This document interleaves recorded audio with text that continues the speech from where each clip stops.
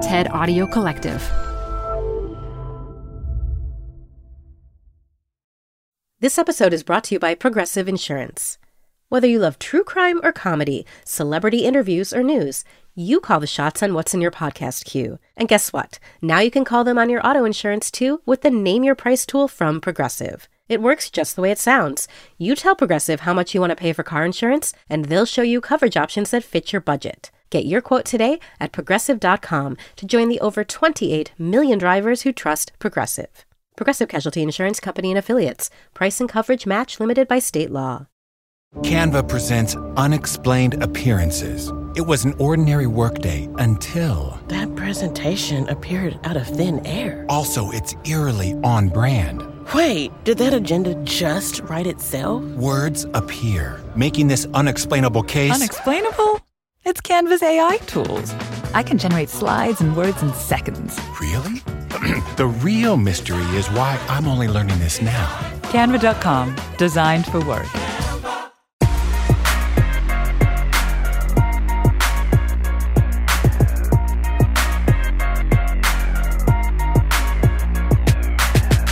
Hello, everyone. This is After Hours. I'm Felix. I'm Mihir. I'm Rawi.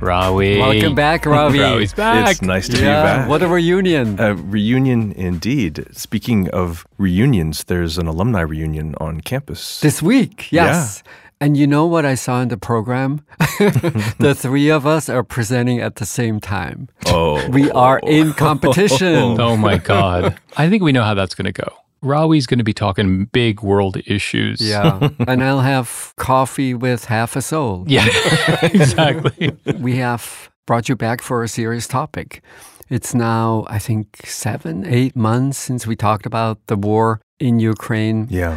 And you provided such great insight on the historical roots of the conflict, how to think about it. And it's high time to have you back and tell us what's been happening. Where do we think the war will go? I have a million questions for you. Indeed. Me too. And we might as well before World War III begins. This is starting off on an optimistic note. Yes, very much. It's going to go well.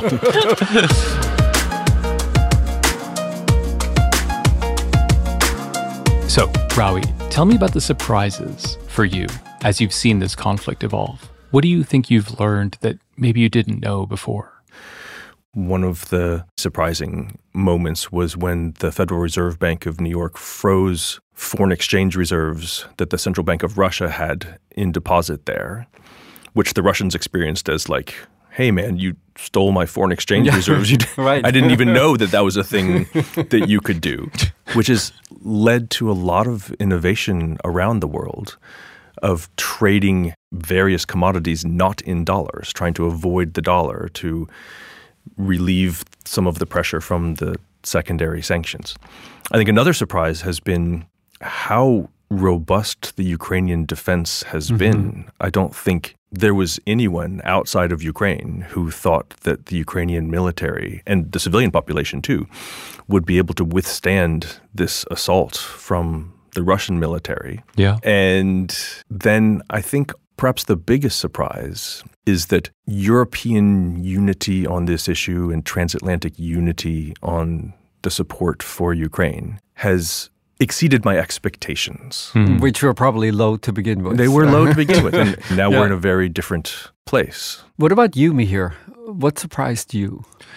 So I'm much more naive about these issues than Rawi, but certainly the fortitude of the Ukrainian people and their defenses, civilian as well as military, has just been completely remarkable. I think Russia remains a mystery to me, Rawi, in so many ways. Up until the draft was announced, it seemed that Russia, despite all these sanctions, was kind of going on its way. And there was large chunks of the Russian population that were just not really incorporating this reality into their lives. And I think that was surprising to me as well. And then it just continues to be surprising to think about how Putin thinks about the world and trying to game out what he may go for next. It's this weird appreciation for his rationality, but also his irrationality. I think those are the three things that have really struck me. Felix, have you been surprised by things? Yeah, I think I was surprised by the partial mobilization because that always seemed to be part of what was working for Russia to basically keep the war invisible. Yeah. But then, like everyone else, the relative success on the battlefield of the Ukrainians. There's no question that the Russian regime expected this to go much more quickly and much more smoothly, in part because so much money had been poured into the modernization of the Russian military during the Putin era. I think everybody knew that some of that money was stolen and bought villas and yachts rather than weaponry or went into training. But I think one of the things we're seeing is really just how much of that Russian military modernization involved movement of funds that did not make their way to the Russian military. And so it's a lack of equipment, is your sense? I think a lack of equipment, a lack of training, and the battlefield tactics, and I am no expert on this, to be sure, are so retro, according to military experts. When you run up against this stout Ukrainian defense, it's a very different kind of challenge. I wonder what you make, Rawi, of the other interpretation of this. You cannot underestimate the power of people's beliefs. And when they are fighting for what they view as a righteous existential moment, that their will is just remarkable. And that on the other side, when there's a slightly more dubious mission associated with it, it's just hard to stir up troops in that way. So that's the first. And then the second is, how do you make sense of the kind of armaments that have been provided by the West in the Ukrainians' effort to kind of fight back? The forces that the Russian president had amassed in Western Russia and in Belarus had been told that they were going on a training exercise. And then all of a sudden, they're like invading another country where they have relatives and aunties and nephews and grandmas. I imagine that basically none of the Russian military personnel wants to be in Ukraine fighting against Ukraine. Right. Certainly the people who have been mobilized do not want to go. Whereas, to your point, Mihir, the Ukrainians are fighting for the territorial integrity of their country. They're fighting for their homes. So that's a very different set of motivations. On the question of Western support with various kinds of military equipment for Ukraine, I think this is one of the trickiest elements of the conflict. And that is what the West has given to Ukraine so far has been enough for Ukraine to achieve a kind of stalemate in the war, to halt Russian advances, but not enough for Ukraine to win the war in the sense of pushing all of Russian military personnel out of the territory of Ukraine. And I think it is that stalemate that is one of the most complicated and frankly dangerous elements of the conflict that we have. And are you referencing the fact that the West may not want to push things so far that Russia has an abject loss because that could turn into something much more dangerous? One of the logics is definitely trying to avoid being regarded by the regime in Moscow as being a direct combatant in the war. So like bumping up against how much the West can do without starting World War III because we are regarded as a participant as opposed to just supporting the Ukrainian military. It also reflects an interesting reorientation on the Ukrainian side. What does it even mean to win?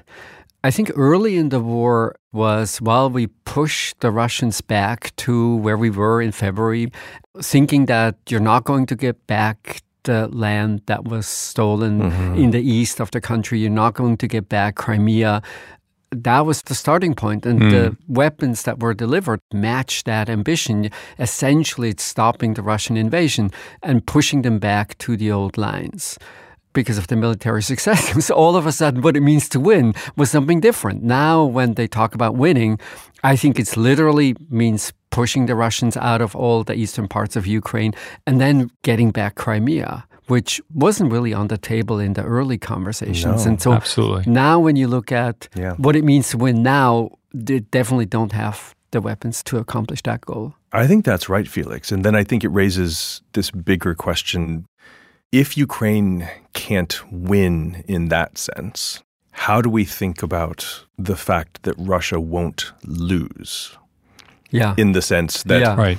President Putin calls everybody back and says, sorry about that. It didn't work out, so we're going to give up these territories that we have just, by the way, legally, as far as we are concerned in the Kremlin, annexed.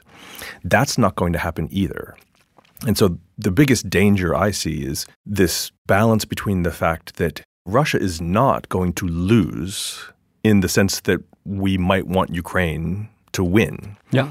And so then how do we play out the scenarios associated with if the Russian military gets in big trouble holding territories that they claim to have annexed and they're not going to just leave, what next problematic thing is going to unfold? President Putin can't lose this war and stay in power. That seems crystal clear. Totally agree. That's pretty consistent with the historical record. If you look at how do wars end, there's sort of the two extremes. Full-fledged democracies are pretty good at ending wars, and the most brutal dictatorships are also pretty good at ending wars. The regimes that can't end wars are the regimes where somehow success on the battlefield is tied up with the personal fortune and the personal fate of those in power. I think World War I is maybe the most extreme example where the Kaiser saw probably after half a year that the Germans couldn't win. And it went on for another 4 years simply because you knew that's also the end of the Reich if you lose the war. And so we're in the worst of circumstances. We don't have enough dictatorship in some sense that he's just untouchable. And we also don't have a country where what people want really counts. I think that's exactly right. And it raises the question of like why wars get fought. Wars all eventually end with some sort of settlement. And they continue to be fought until it's clear what the contours of the settlement are likely to be. Who's going to give up what? And that is absolutely not clear right now. So probably the Russian president would be willing to end the war right now with Kherson and Zaporizhia and Donetsk and Luhansk and, of course, Crimea.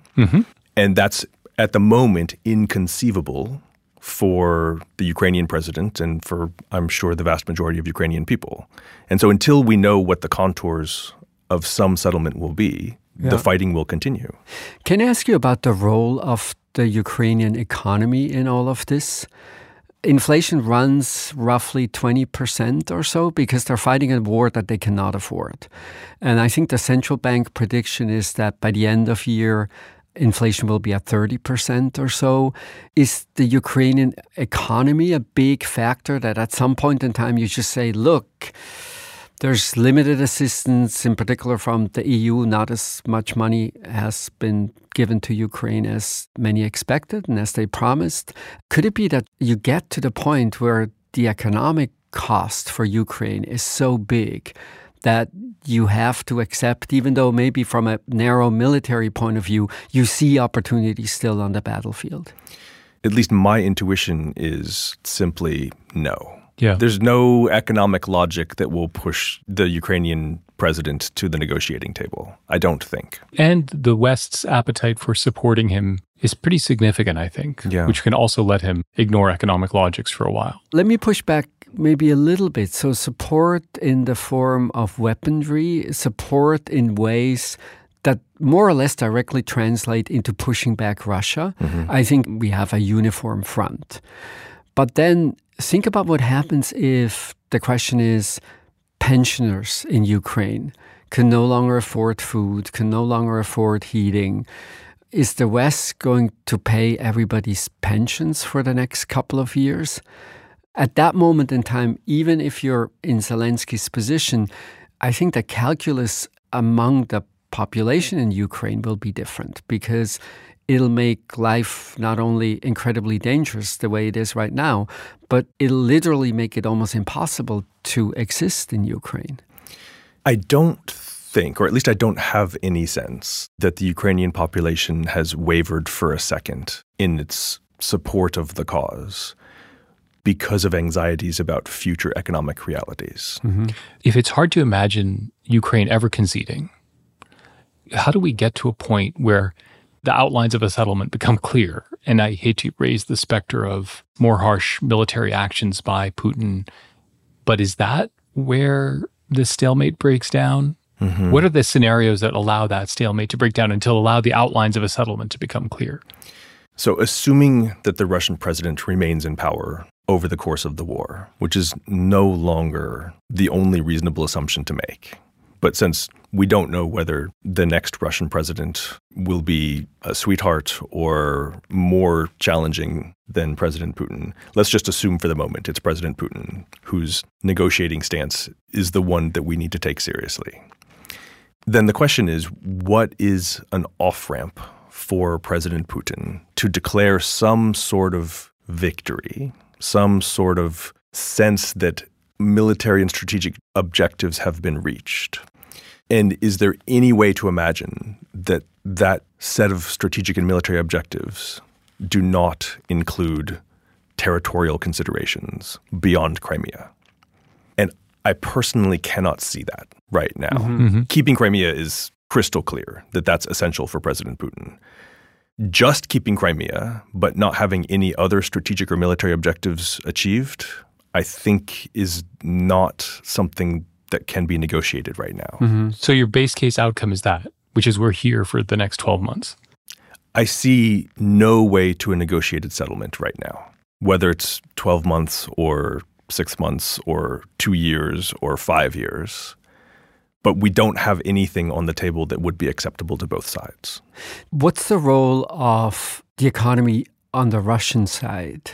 The sanctions are definitely undermining the medium-run and long-run health of the Russian economy. Mm-hmm. There's no question about that. Yeah. Mm-hmm. They have certainly been effective in punishing some of the elites, the so-called oligarchs, and many Russian citizens. Mm-hmm. And there's no question that the sanctions have had some shorter-term effects on the Russian economy that are disappointing, but not catastrophic. Mm-hmm. Mm-hmm. Eventually, when Russia is cut off from technology flows and airplane parts and car parts, that's going to be very bad for the Russian economy. But right now, as far as I can tell, they're sort of going along. And one of the other tricky things is that the sanctions on energy have also limited the supply of energy in the world so that prices have gone up. Mm-hmm. And on a per-month basis, the Russian state is making just as much, if not more, in dollar terms, off of energy exports as they were before the war. That's an interesting aspect of the sanctions that I'm not sure I completely understand. There's this huge conversation, should you buy energy from Russia? What are the long-term consequences? And I'm a little confused about that because if, in fact, you have sanctions so that no one supplies Russia with anything from outside Russia, you don't really care whether they're selling energy. Because in a world where you have an amazing export business and you're earning all of these dollars, but there's nothing to buy with these dollars because you can't get access to technology, you can't get access to consumer products. The sanctions are working even in an immediate sense. So people will point to the $260 billion current account surplus that Russia expects this year. And that's, of course, it's a really big sum of money, but it's against the backdrop of imports being cut in, I think, a really radical fashion. By March or so, imports had dropped by about 50%, about $5 billion per month.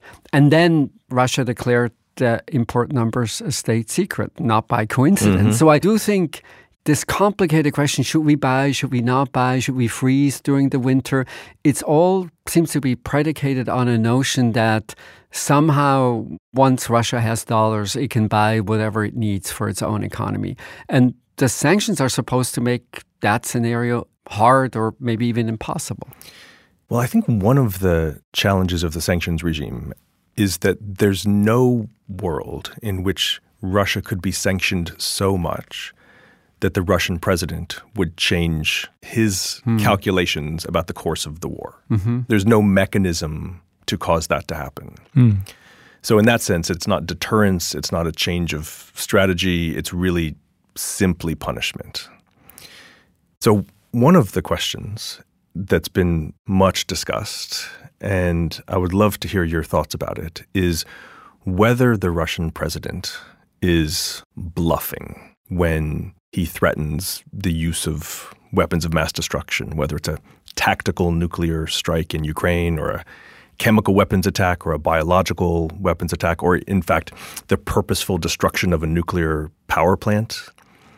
What is your sense? Oh gosh. So this is really hard. My instincts are that there is a bright line around nuclear weapons.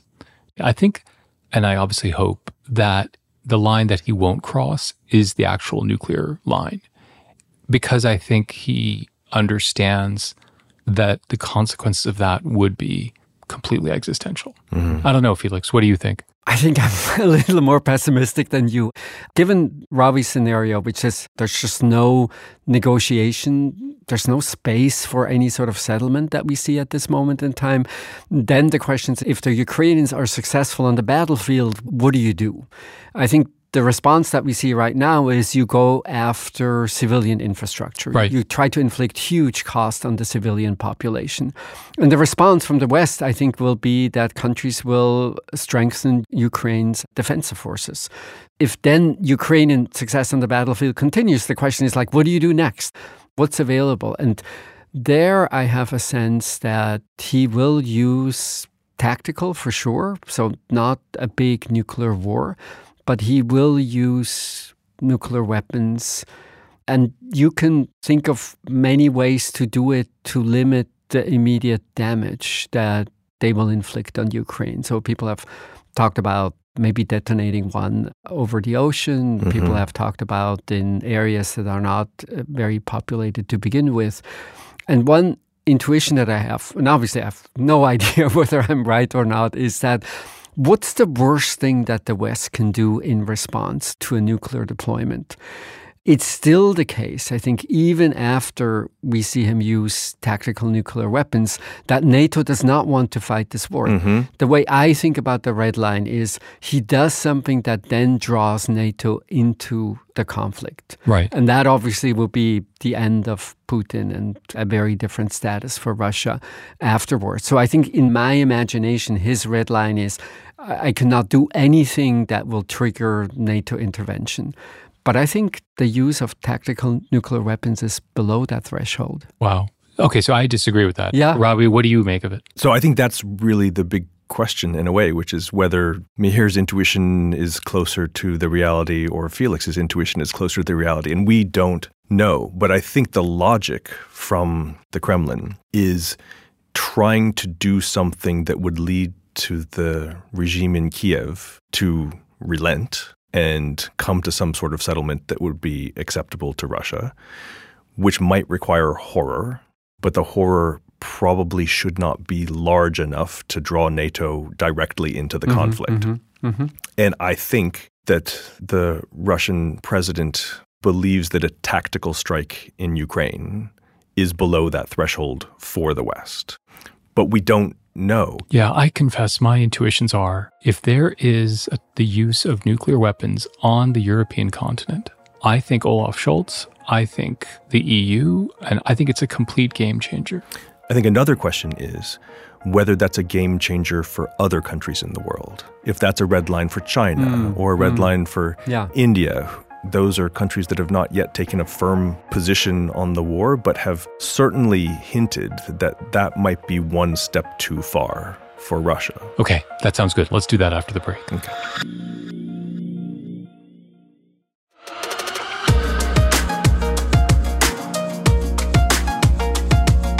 Okay, so if all that was not complicated enough, we have rising players like China and India who had been playing a more silent role.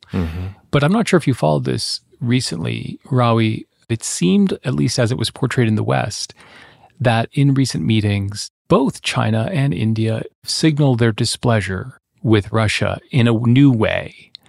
I'm curious whether you think that's true or if it's just cheap talk. And if it is true, what does that mean for Putin's position and how his calculations work? And what does it mean for how China and India think about this conflict?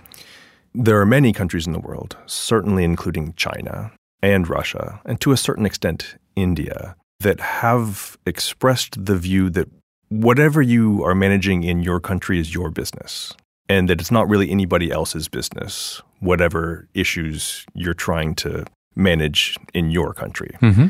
And one gets the sense from China and India that they almost are treating this as a sort of internal Russian or at least internal Slavic matter to be sorted out. And it's not really their business, whatever President Putin feels like he needs to do. But it does seem like there are some red lines for those countries as well. And what they are exactly, not clear, but might include some sort of use of weapon of mass destruction. Then would that matter for President Putin's calculations? And I think probably not. I think that this war has gone so far that basically it has its own logic. And so even if Russia as a country were completely isolated, including by countries like China and India, that it still would need to make its way to its conclusion. Is the view correct that for a very long time, China and Russia saw each other sort of as equals? Well, I think the Russians felt more that way than the Chinese. But that now, in so many ways, including the supply of oil, the price of oil, in that relationship, Russia is really the junior partner now. I think that the Chinese have regarded Russia as a junior partner for some time. But that relationship certainly has been clarified. Yeah. Yeah. And that's costly to Russia, or I should think it's oil, it's a global market, there's always someone who will buy your oil. That's not really something you worry about? I do think they're worried about it. I think they would prefer to have China neutral on this war, for sure. So they would rather not change that dynamic. But if they have to, then they probably will. I do have one last question that is often on my mind. As a result of everything that has happened, how do you think the standing of the United States in a geopolitical sense has changed over the last year or so? I think it's mixed. So the chaotic withdrawal of the United States from Afghanistan, I think deeply undermined the legitimacy of the United States in the world, including the drone strikes that killed civilians who were not threats to the process of withdrawal and so on. And then I think the leadership that the Biden administration has showed during the course of the war in Ukraine has recovered some of that legitimacy. So maybe I would say on balance, we're kind of where we started, but I don't think we've had a great restoration of the legitimacy of American hegemony in the world over the last year. Yeah, I kind of share your instincts, which is in some sense that the bar was really low. There was nowhere to go but up. But I do think there has been a fortification of that role.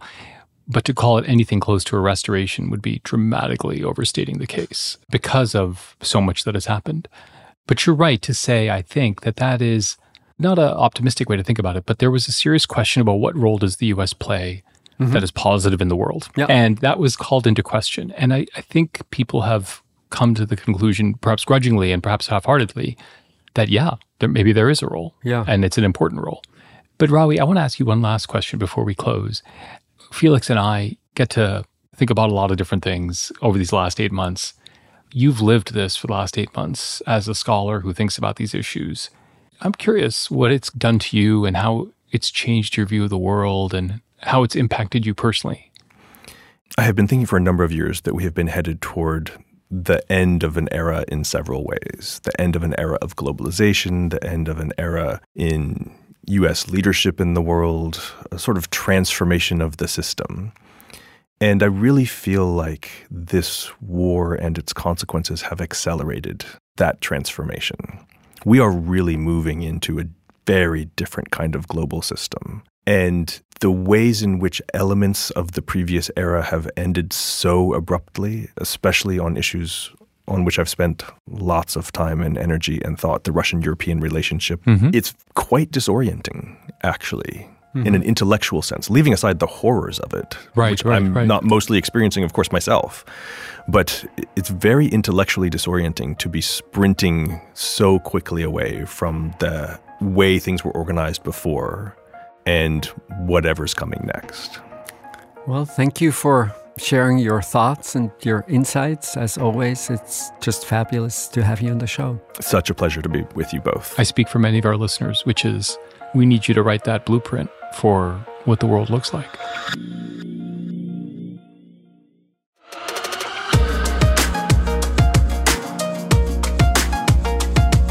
So, picks. I hope you brought something that will give us sunshine and happiness and all the good things we want to experience in life. Oh, no. That is not what I brought. You totally misunderstood your assignment. As usual. Yeah, so Ravi, go first. Sure. So there's a new series on HBO Max. It is called Irma Vep. It is directed by Olivier Assayas, a French director of some note, and it is super interesting. So in 1915 and 16, there was a serialized film called Les Vampires, directed at the time by Louis Feuillade. It's sort of the beginning of French cinema. It was a kind of very long film in multiple parts. It helped to launch the career of a woman named Musidora, who was the actor who played a character named Irma Vep in this series. Les Vampires is not about vampires. It's about a gang that calls itself the Vampires. And Musidora is this iconic figure in French cinema who became, after she was an actor, a writer and a producer and a director.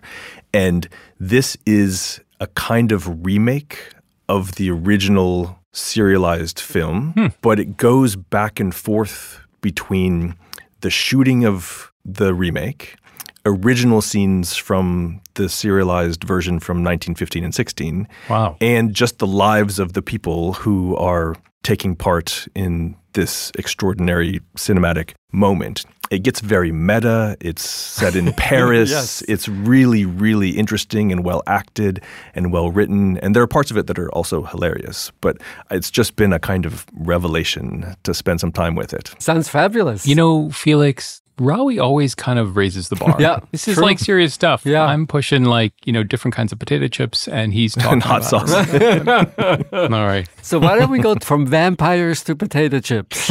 So I have kind of a high-low recommendation, which is you, of course, are familiar with William Shakespeare. You may be less familiar with his wife, Anne Hathaway. And I have been taken by two different versions of her that have shown up in high culture and low culture, which I think are both really fantastic.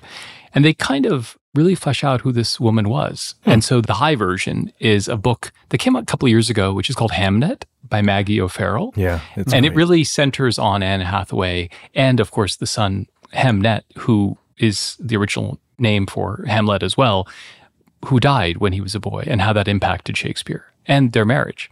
And then the low version of it, although it's not so low, it's pretty darn great, is And Juliet, which is a new musical that has come to New York but has been in London for a while, that is a retelling of Romeo and Juliet as if Juliet did not kill herself after finding out that Romeo died. Yeah. And it's basically Anne Hathaway takes the pen away from William Shakespeare and is like, why would she kill herself after that loser Romeo killed himself? She would go on to have a great life. And it also happens to have just spectacular pop music. And so it's a musical retelling of the end of Romeo and Juliet. But they both center on Anne Hathaway in really weird and interesting ways. I love those. Those are great. I noticed you're gravitating towards musicals now. Well, it's been a couple. I love them. Yeah. You know, I'm a sucker. Fantastic. All right, good. Felix, what do you have? I have a pop recommendation also, but Very it's good. just music. But as I recall, Felix, your definition of pop is not Ariana Grande. It's like what is topping the polka charts in Brazil. Is that the kind of pop you're talking about? No, it's a bitter disappointment to you and many others, but no tubas were involved in the making of this album, unfortunately. But I have sort of a soundtrack of the summer. Almost every summer I discover some piece of music and then I listen to it endlessly and sort of becomes associated with the summer. And then almost always after the summer's over, I stop listening to it. But not this time. Somehow this album by Grace Ives Janky Star stayed with me. And it's the lightest, friendliest, happiest pop music you can possibly imagine. Her very first, I think, work was a set of ringtones that she produced. And it's still mostly her and her synthesizer, but now they added some guitars and they occasionally they added some other instruments. Even though it's simple pop, it doesn't lose interest. You know the songs, you can sing along, the texts are weird. It's summer soundtrack in the fall. Yeah. I'm looking at it right now. It looks great. I'll listen to it. She is really easily overwhelmed as a person, she explains. And she says she can't really stand long songs because it just gets too much for her. So almost all the songs are really short. So they're maybe 2.5 minutes or so. It's 10 songs. I think the whole album is not even half an hour. So it's something that's just right for the average attention span in 2022. There you go. Well, I think that's perfect for our listeners who just finished listening to us talk about the dire scenarios in Ukraine. Like, pour yourself a glass of wine and listen to that soundtrack of the summer. Janky Star. Yeah. And its first track is called Isn't It Lovely, Felix? Yes. Which sounds just perfect. Exactly right. I hope that's true for the show. This is it for today. Thank you, everyone, for listening. This was After Hours from the TED Audio Collective.